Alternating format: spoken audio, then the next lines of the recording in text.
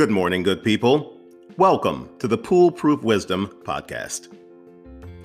Today, despite every obstacle that could have prevented my progress when I was born, I am Black, male, and live in America, and every circumstance, poverty, homelessness, and the loss of every member of my family, including the furry ones over the years, leaving me as the only person in that family, aside from my grandparents who lived past the age of 55, I am still here. I've reached life level 58 and miraculously am still in the game. Now, in case you're wondering what I credit for this fact, let me be very clear. It ain't nothing but the grace of God.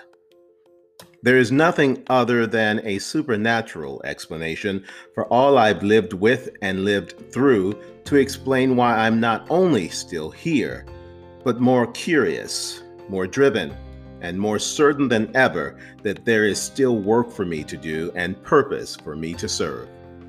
Now, having said that, no one is more surprised than me that I'm still around. But no one is more thankful for the fact either. Now, when some people hear my story, either again or anew, they feel compassion, sadness, and sometimes they feel pity for me. And while I appreciate the expressed sentiments, all of them, none of those feelings are warranted. That's because I don't believe anything I've lived with or through can be or should be overlooked in terms of the power the experiences have provided to emerge from every hardship, blessed with a knowledge of resilience and hope that I joyfully now share with others, including you. That doesn't mean I don't feel what any human would feel given these experiences. After all, I'm not a robot without emotions, nor so very evolved that my experiences of loss and other suffering have not manifested in my life in any tangible ways. Like anyone, I have moments when I'm crushed by grief, saddened by all the unfortunate experiences I've endured and watched those I love endure, and moments when I'm pissed off that life can be so freaking unrelenting. I let myself have those moments, of course, but then I get back to where my spirit is centered, in the place where hope always resides. Living this length of years I have, what I know without a doubt is that where there is life, there is hope. I can say that not despite everything I've shared with you here, but because of it. Had I not had every experience that challenged me, scared me, angered me, or hurt me over the years, I know I wouldn't be standing today and certainly not delivering this message about the importance and power of hope to you. Now, to some, my life may look like I've lost everything. I can understand that. It may seem that my life exists beneath a veil of sadness that I could rightfully say justifies me being angry, bitter, and tired of everything life has been so far.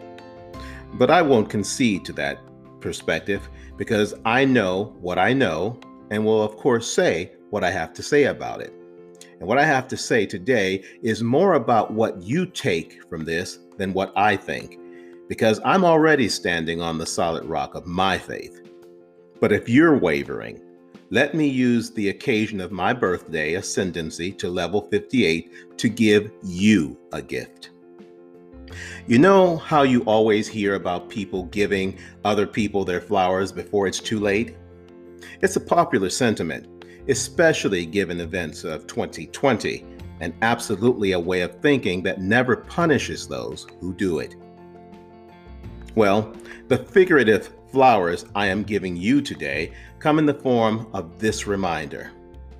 Never ignore or avoid an opportunity to give folks their flowers when they're able to enjoy them. But also, don't fail to accept the flowers people give you either. You'll be missing out if you do. Some miss out because of honest humility or plain discomfort with letting others do things for us.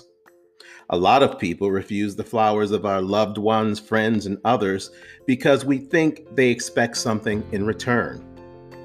But if there's one thing this number of years leading to this birthday has taught me, it's to accept all the flowers and experience all the joy you can. Just as we mustn't wait to give those flowers, we mustn't wait to receive them either. Live your life and smell those flowers every moment you can. You are alive. You can hope, dream, and manifest it all because you're here. Don't wait for special occasions. Every day above the ground is a special occasion. Recognizing and encouraging each other, supporting each other, learning about and from each other is where it's at. That's especially true as we grow older and need more help as our individual situations shift, losses occur, and life challenges us almost every day. Those flowers you receive and give ensure that none of us must face life alone, and that's exactly as it should be. On this birthday, I am aware of everything I've experienced in this life. Every gain, every loss, every doubt, fear, and success. I know my strength and all of my imperfections. I know that while I am tough to get to know, that when someone does and I'm in their corner, I'll give them everything. I know days when I'm beside myself because I miss my family, including the furry ones. I just lost my most recent fur baby this past weekend. I miss them so much that my very soul seems to hurt. And from time to time, I think of my own mortality. Not in the way that results in me being saddened because I know I have more years behind me than in front of me. No, it's not that. But it's the kind of thought driven by my wondering just how much more I can do to serve my purpose while I'm in a position and place to do so. I've let go of worry about such things. I just want to do the work and give and receive all the flowers I can. All the flowers, because I know what it means to have a life that allows me to enjoy them as a counterpoint to all the hard times and rough patches life inevitably confronts me with. So today, blessed and hopeful at level 58, I am content.